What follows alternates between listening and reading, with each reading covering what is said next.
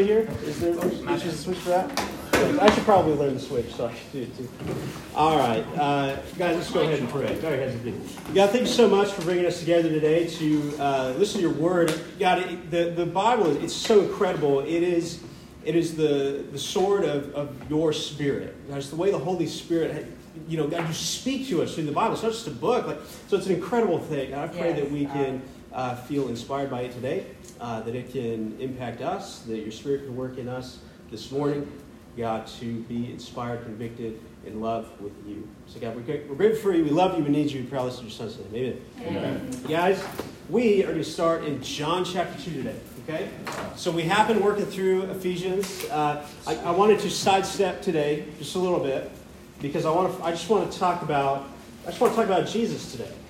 Like an interesting concept, right? Talking about Jesus at church. I just want to hyper focus in on Jesus today. I was thinking about the scripture this last week. It's Matthew chapter 16. We're not going to go there, but I'll just say it.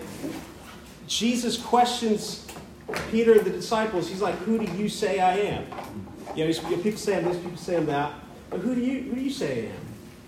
Like, it mattered to Jesus what Peter thought about it. Yeah. It matters to Jesus and to God what we think about Jesus, right? So obviously, I'm going to extend that to not just, but to us here today. Like, Jesus cares what you think about them.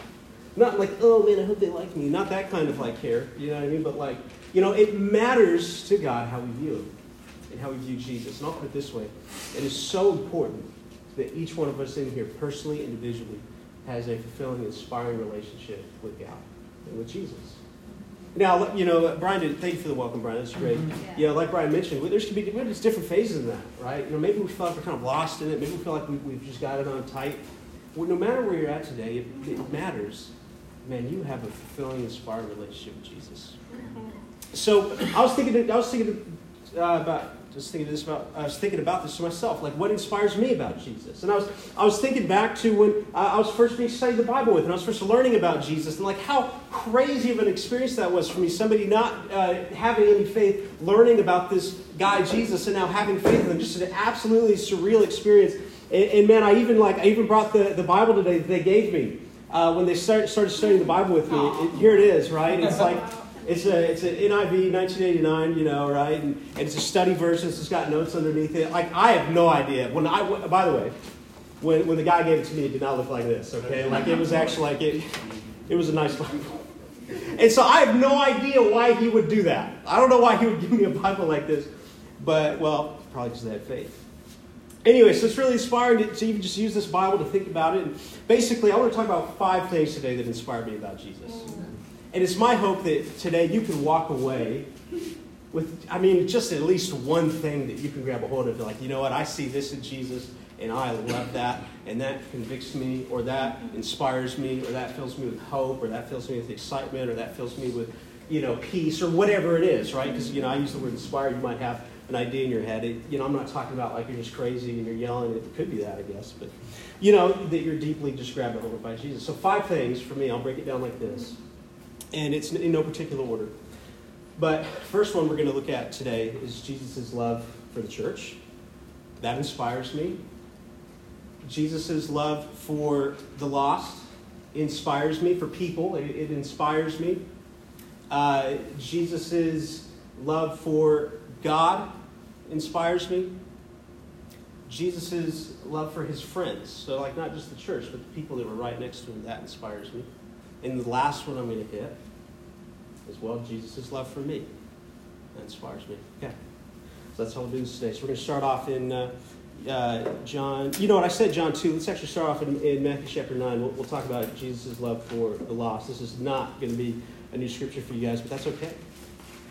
It's a really good scripture. So starting off in Matthew chapter 9, of course, it's verse 35. Let's get reading. Jesus went through all the towns and villages, teaching in their synagogues, preaching the good news of the kingdom and healing every disease and sickness. So, of course, I'm going to stop here and talk about that.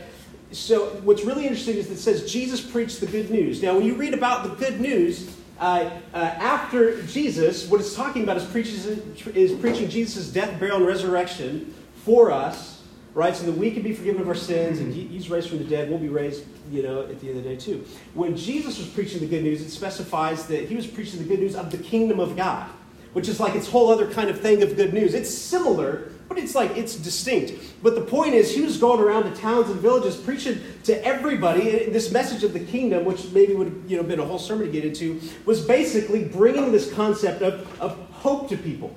The way the Bible would describe it is he was making straight the paths, right? Like he was making level the way for people to God. And so the one way to interpret that, I think, is no matter how religious you were, right? And I think of a guy like Nicodemus who was religious, and Jesus said, "Man, you're lost, even though you're a Pharisee." So no matter how religious you were, it would bring you down, and no matter how religious you weren't, it would bring you up, right? And so it's like, okay, it doesn't matter how moral you look; it's about having faith. So anyway, it would level the path to Jesus. And so this good news of the kingdom brought hope to a lot of people, no matter where they were. Actually, incredible idea. So one, that he would go around towns preaching this good news to people. I mean, that's itself amazing. Verse 36, when he saw the crowds, he had compassion on them because they were harassed and helpless, like sheep without a shepherd.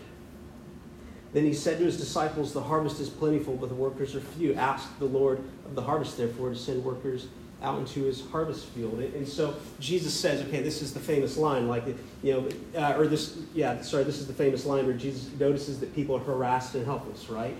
Like sheep without a shepherd. Well, that wasn't just like Jesus knew that because he had been to different towns and been in different people's lives and talked to all kinds of different people. He knew how hopeless they were. He knew, personally, intimately, yes, because he's God and he knows everybody, but on a face-to-face level, he interacted with people in a way where he knew that they were harassed and helpless. This ain't me, guys. Not inwardly, not naturally, not by myself. I want to walk through the world and keep to me. I don't want to care to think about other people's problems. I got my own problems. I got stuff going on in my life. But Jesus looked at people and had interaction with them in such a way it was like he knew them. He cared about them. He saw them as hurting and helpless. Yeah. That inspires me because that ain't me. I'm a selfish person on my own in my flesh, right? So this inspires me to look at people around me and actually care about people. Isn't that an interesting concept? What if you actually cared about the person you were talking to at the checkout line or whatever? And so that inspires me because I don't naturally think that way. But when I hear about that, I'm like, wow, that's really cool. I want to do that. I want to be like Jesus in that way. I want to care about people deeply. So that is one thing that inspires me. Okay, Amen. That's an easy one. Let's move on to John chapter 2. In John chapter 2, we're going to talk about Jesus' love for God's church. This is one of the scriptures when I was first learning the Bible. Man, it really stuck out to me because it's not the kind of Jesus you think of when you grow up around the Catholic Church and you've got the big old family Bibles that literally you can hurt somebody with, and it's got a picture of Jesus on the front of the Bible, and it looks like he's got conditioner's hair. And, I grew up around that image of Jesus, so I read this and I was like, wow, this is a little bit different than what I thought I knew. Okay, so John chapter 2, starting in verse 12. But after this, he went down to Capernaum with his mother and brothers and his disciples, and they stayed there for a few days. When it was almost time for the Jewish Passover, Jesus went to Jerusalem. In the temple courts, he found men selling cattle, sheep, and doves, and others sitting at tables exchanging money. So he made a whip out of cords and drove them from the temple area, both sheep and cattle. And so just real quick, it doesn't say Jesus whipped people, all right? So people have that idea, but just move on that. He was getting the animals out. It doesn't say he was whipping people. So, okay, don't go do that. He scattered the coins of the money changers and overturned their tables. Verse 16, to those who sold doves, he said, get these out of here. How dare you turn my Father's house into a market? His disciples remembered that it is written, zeal for your house will consume me. So this is something that his disciples were like, wow, okay, that's right. This is written about Jesus. Zeal for God's house is going to consume Jesus. And of course, what is that today? Well, God's house today, we've talked about it, it's us. It's the people in this room. It's not the room, it's the people in the room. We are God's house. And so the first question that I think about is, okay, well, if Jesus is zealous for God's house, and as a disciple I want to follow in Jesus' footsteps, what does it mean for me to be zealous for God's house today? And of course, you take that, it means being zealous about you guys. You in here. I need to be zealous about you. Anyway, so what inspires me about this? Jesus looked at this situation. Let's break this down a little bit. So you guys are probably familiar. In the Old Testament, for forgiveness of sins, they would sacrifice animals, yes? And so the Passover was something that happened once a year where they would make a pilgrimage to the temple, and they would make sacrifices for sin. And there was the once-a-year sacrifice for all the sin of Israel. The high priest would go into the Holy of Holies, the inner part of the temple. They'd make one sacrifice for everybody, for all Israel. But people would also be obligated to make their own sacrifices. And so they'd bring different, animals and doves. And if you read like Leviticus and Deuteronomy, like specific sins required specific animal sacrifices. So it was like a whole system, right? And so what was really interesting here is that people took that and what I see going on here is that people took that whole idea, that whole system, this whole special day of the Passover, and they commercialized it. They turned it into a business. Okay, that's kind of what I see going on here. Maybe you disagree. But what I see going on here is, instead of people, on their pilgrimage, bringing their own sacrifices, their own animals that they raised, and that was the command to do that, people are like, no, don't worry about it. I'll just sell you something here. I'll make a little money off it too.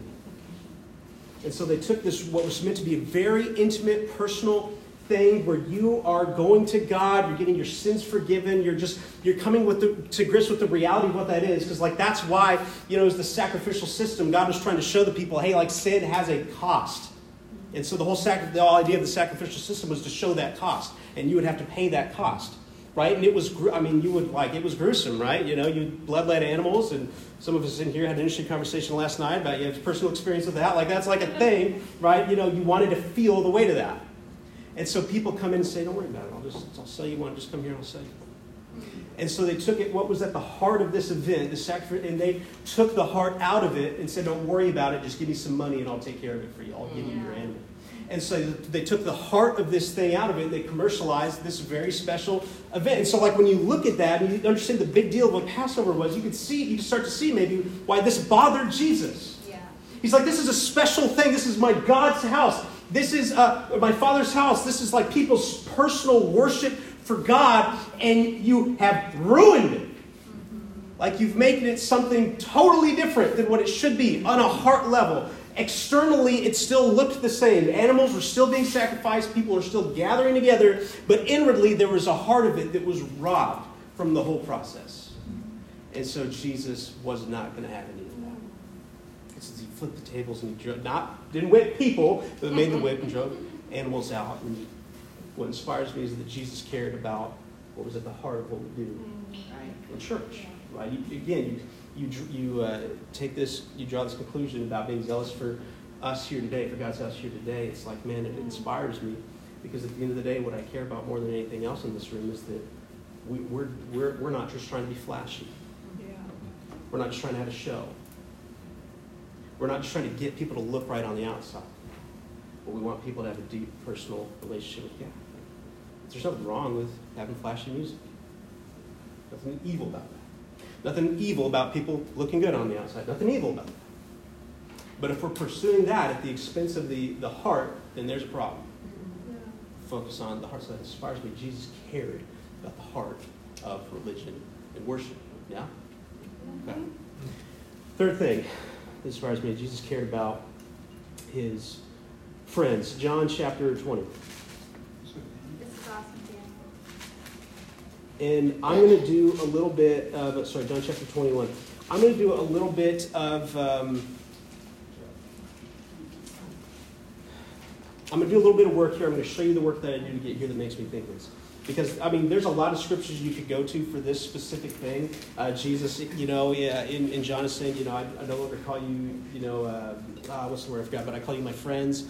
Of course, he's washing his disciples' feet. There's a lot of really good scriptures you can look at for this. And for all of these today, there's a lot of scriptures you can look at to be inspired in the same way. You'll have your own, and that's fine. I'm just showing you mine. This inspires me about the friendships Jesus has, or had, because of the way his friends act when they see him after he resurrection of the dead. Okay, so let's read it. This is John chapter 21. Afterward, Jesus appeared again to his disciples by the Sea of Tiberias, and it happened this way. Verse 2. Simon Peter, Thomas, Nathanael from Cana in Galilee, the sons of Zebedee, and 2 other disciples were together. Verse 3. I'm going out to fish. Simon Peter told them. And they said, we will go with you. So they went out and got in the boat, but that night they caught nothing. So let's look at this situation. This is at the end of John, and this is shockingly familiar to the setup of when Jesus first called Peter and James and John. It's like the exact same situation going on here. So that's just like a little beautiful narrative bookend we see happening in the Bible. It's just really cool. And what's going on here is this is after Jesus has died. He's come back to his disciples twice at this point. But still, what's really interesting is that his disciples have not engaged back into ministry. Right. They've not gone back into they're sitting around. They went back to fishing. And so when I read verse 3, and this is what I mean, like I'm doing some work here today, and maybe it's conjecture, and if you disagree, that's totally fine. But when I see verse 3, he says, I'm going out to fish. When I see Peter say that, I picture just like a lost, downtrodden guy. Yeah. He's not out doing the things Jesus told him to do. He's like, man, I'm gonna go fish. I don't really want to make light of it. I can make some jokes there. Like, oh, I'm going to fish. I don't want to do it. Like he is, I guess I just did. But like I see a genuinely like broken man here. Who's gone back to living a way of life that Jesus explicitly called him out of. Right. Explicitly. Like said, don't fish for fish. Fish for men. Like explicitly Jesus told him to do it. So we see again somebody who's a little bit lost. Okay? What I love is that the other guys with him are like, dude, let's go. I'll go with you, man. Let's do it. So Peter, a little bit down. Friends caring enough about him to go with him. They're like, all right, let's go. Verse 4. And they caught nothing, right? Early in the morning, Jesus stood on the shore, but the disciples did not realize that it was Jesus. Okay, so they do this whole thing, and this is the next time Jesus appears to him. He's like off in the shore, and just watching him. This is really, guys, it's really cool. I love this so much. Verse 5, he called out to them, friends, haven't you any fish? They don't know it's Jesus. He says, no, they answered. He said, verse 6, throw your net onto the right side of the boat, and you will find some. And when they did, they were unable to haul the net in because of the large number of fish. So again, just really beautiful narrative thing going on here that when Jesus first called his disciples, this is exactly what they were doing. And Jesus calling his disciples again, they're doing the exact same thing. So it's a really cool little narrative bookend to their story in John. And then it starts to click for them. They're like, wait, we've been here before. This has happened before. We know what's going on here. It's verse 7. Then the disciple whom Jesus loved, John, said to Peter, it's the Lord. As soon, guys, check this out right here. As soon as Simon Peter heard him say, it is the Lord, he wrapped his outer garment around him and jumped into the water. The other disciples followed in the boat, towing the net full of fish. That's cool. You don't want to let that go. You got a lot of fish. For they were not far from the shore, about 100 yards. When they landed, they saw a fire of burning coals, and there with fish on it, and some bread. This little interaction, it tells you so much, I think, about the relationship Jesus had. Well, specifically with Peter, but I think also his disciples. Because as soon as, it's what, you're in a situation, something really crazy happens to you, you don't even think about it, and you just go out and you do it, you just react. Like that's what happened with Peter. He realized it was Jesus. John was like, yo, dude, that's Jesus on the shore. And Peter's there's no computing time happening. He's just like into the water, right? Like he grabs his garment on, jumps into the water, and it's like, well, you could have sailed to shore, but Peter literally, like he didn't care to think about it. He saw it was Jesus, and he swam to Jesus. That blows my mind, and that shows me just how much Peter loved and cared about Jesus, which of course would be a result of how much Jesus loved and cared about Peter. Right. And a little bit of evidence of this is, well, what was Jesus doing when Peter got to the shore? He was making him breakfast. Like, that's pretty cool. Yeah. He's got a fire going. He's got some fish on it and some bread. He's like, hey, man, you want something to eat? You want to eat something, man? When I read this, and again, I'm doing some work here internally, but when I read this, I just see guys that are close. Mm-hmm. Jesus cared about his friends. His friends cared about him. He called them his friends. I'm not just making that up. He says, you're now my friends. Mm-hmm. And here I think we see those friendships on display. And so that level of relationship inspires me. Yeah, man, that's really cool to see Peter just jump into the water like that. You think about it. He just went after Jesus. I don't know. So I guess, right, okay. If I'm going to do some application here, there's a couple questions you could ask yourself. It's like, okay, do you do anything to run after Jesus the way Peter did? It's maybe a question to ask.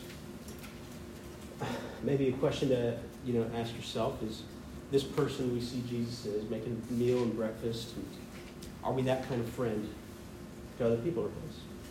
We look for people, provide for people. It's inspiring. I look at that and I'm like, man, I kind of wish I was in that boat. I kind of wish I was sitting next to that fire with Jesus and the disciples. I feel like that'd just be a really fun time. Really, really just good, emotionally deep time. Okay. So what have we done? Jesus' love for the lost, for the church, for friends. Okay. Jesus' love for God. Matthew chapter 26. This, again, I said no particular order because this is probably one of the cornerstones of my faith in Jesus. It's the Garden of Gethsemane, and I vividly remember studying out this passage behind the student union at New Mexico State University with this Bible that still had Genesis in it. It still has Genesis in it, but I had to print some of it and stick it in it.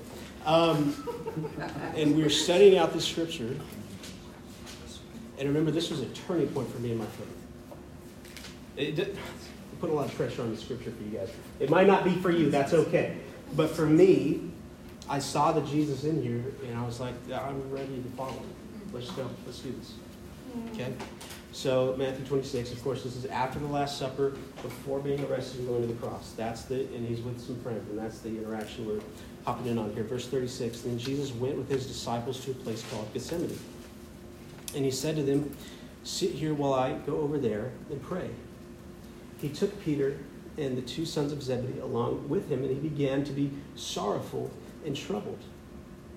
Then he said to them, don't overlook this verse, guys. My soul is overwhelmed with sorrow to the point of death. Wow. Stay here and keep watch with me. So what did we just read? Jesus just had the last meal with his friends, and he is, this word, sorrowful, right? Here's my Greek thing for the day. This word in Greek, it's not just like, oh, I'm sorry.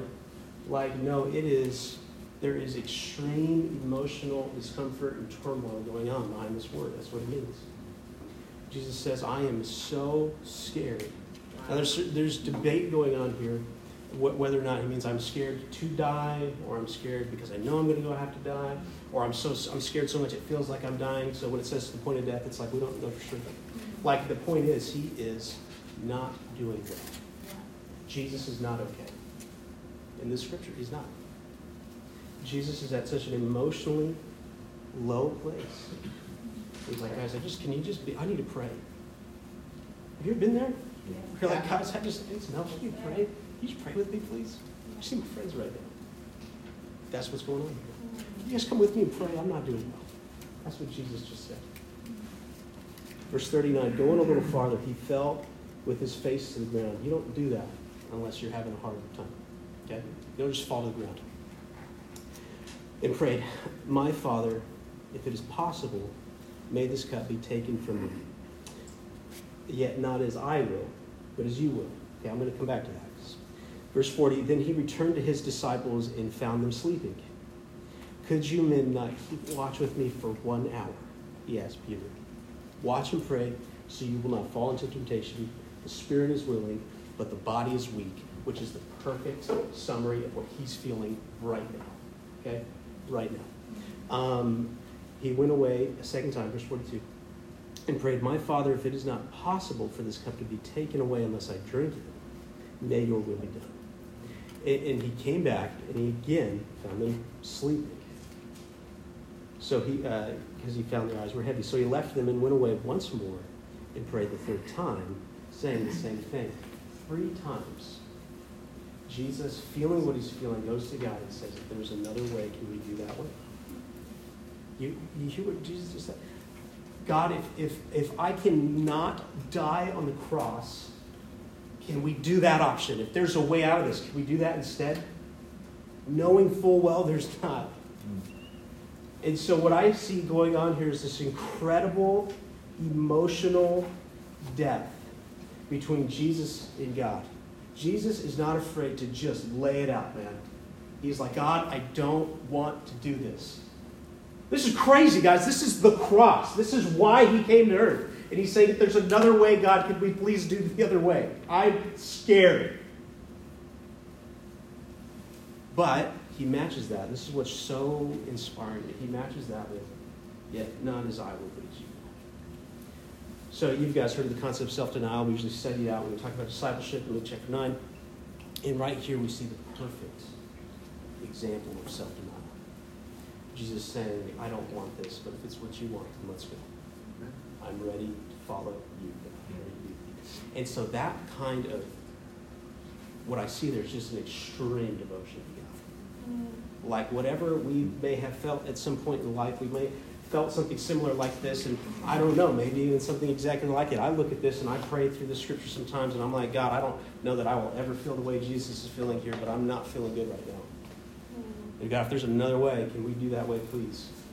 I'm scared about this. I don't like this. But coming to this place, but not as I will, but as you will. Man, that right there, I think, is Christian maturity. I think. If I'm just going to make a guess at it based on people I've listened to and stuff I've read, Christian maturity is to know God's will, know that it's different from what you want and feel and are happy about, but to follow God anyway. Amen. Right? That inspires me then. Because that's a close relationship with God. Lays it all out, intent on following anyway. So this inspires me about Jesus' closeness with God. Okay, so what have we done? We did love for the lost, love for the church, love for his friends, devotion to God, inspires me. The last thing, guys, of course, it's Jesus' love for me that inspires me. I don't know, well, I could turn to a million different scriptures, but I'll just take it from this one.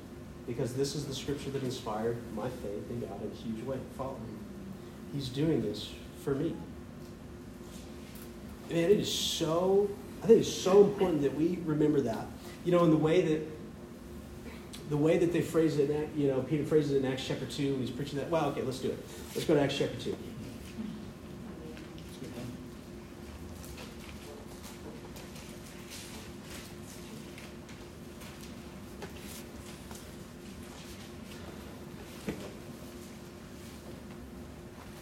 In Acts chapter 2, starting in verse 36, therefore let all Israel be assured of this, God has made this Jesus, whom you crucified, both Lord and Christ. So this is at another Passover. They're back together, and people from all over the known world have traveled to give their sacrifices. Like, there's people from all over the place here that probably weren't there at the crucifixion. Okay? And Peter, preaching the first gospel sermon ever, says, you killed Jesus. There's probably people in this crowd that are like, yeah, I wouldn't, what are you talking about? At the end of the day, it's so important that we personalize what happens on the cross. Because it's really easy to get to a place where it's like, well, yeah, Jesus dies for people. I get it. Jesus died for our sins. It's like, well, yes, but also, no. He died for your sins. You personally. One way this was explained, it's like, okay, imagine you're the last person on earth. You and Jesus. There would still need to be a sacrifice for sin. Jesus would still die for just you. He'd do it. Jesus died for your sins. Of course, their response is when the people heard this, they were cut to the heart and said to Peter and the other apostles, brothers, what shall we do? Peter replied, repent and be baptized, every one of you, in the name of Jesus Christ, for the forgiveness of your sins. You will receive the gift of the Holy Spirit. And this is promises for you and your children, all who are far off, for all whom our Lord, our God will call. Now, that last verse should mean a lot to us, because that's what it means. It wasn't just for that crowd. It was for you and me in here today. That promise. Right? That 2,000 years from then, people on the other side of the world can be listening to the same message and have the same promise and the same hope and the same love offered to them. That we internalize that, man, Jesus died for me, loves me. And that's huge. And, well, why does Jesus love for me inspire me? It's like, well, have you met me? Right? Like, if you spend like a day alone with me, you wouldn't die for me. All right? Like, I don't know, that's how I feel about it. I don't know if you guys feel similar, but you're like, man, me? Are you serious? Like, do you know me?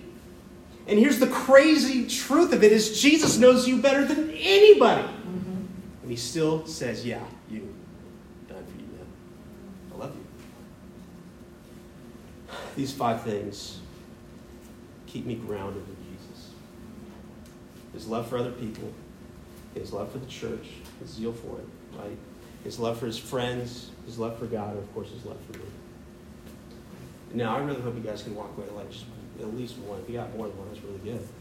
If it, it doesn't even have to be the scriptures. It could be different scriptures that say the same thing or different things. I think it's so important that we all have this connection with Jesus that keeps us going, yes?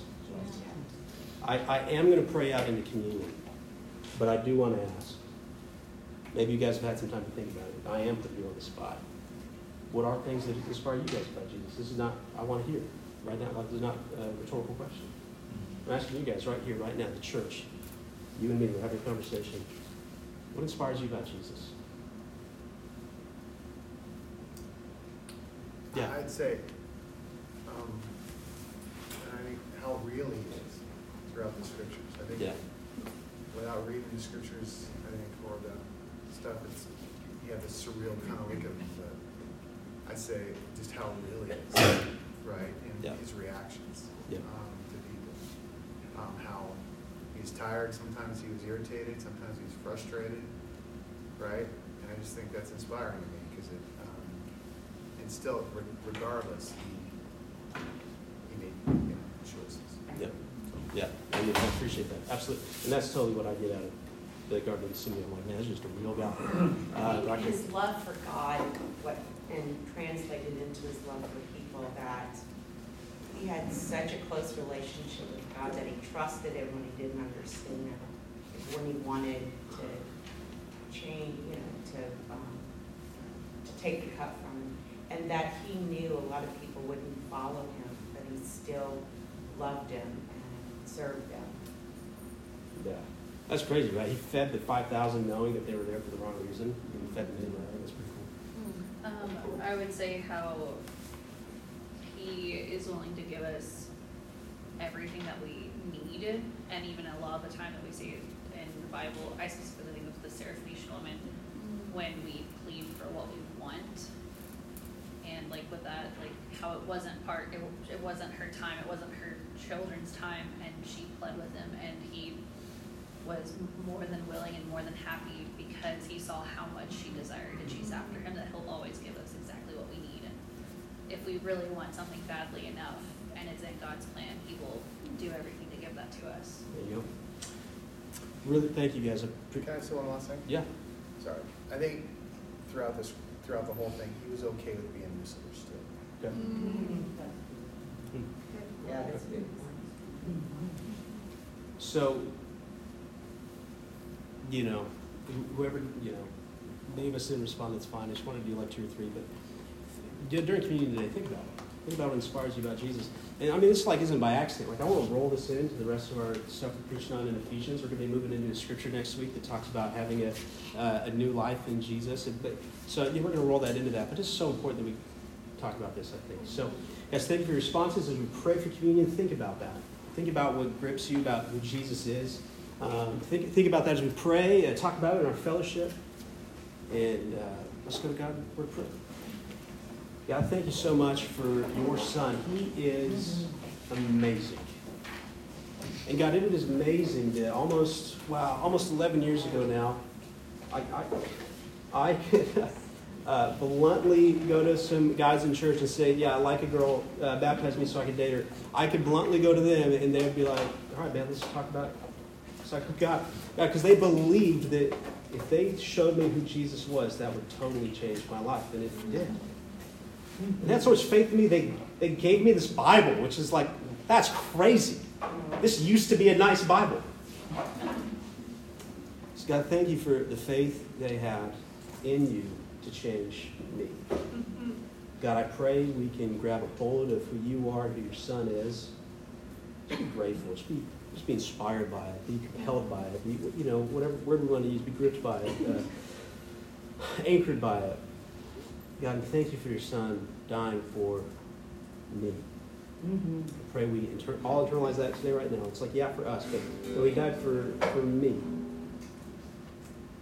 God, so help us just get that, remind ourselves of that, preach that to ourselves every single day. God, and just be blown away by you and your love for us. Because, we really don't deserve it. And that's like why it's amazing. God, so we love you, and we're so grateful for you and your Son. And we pray all this in your Son's name. Amen.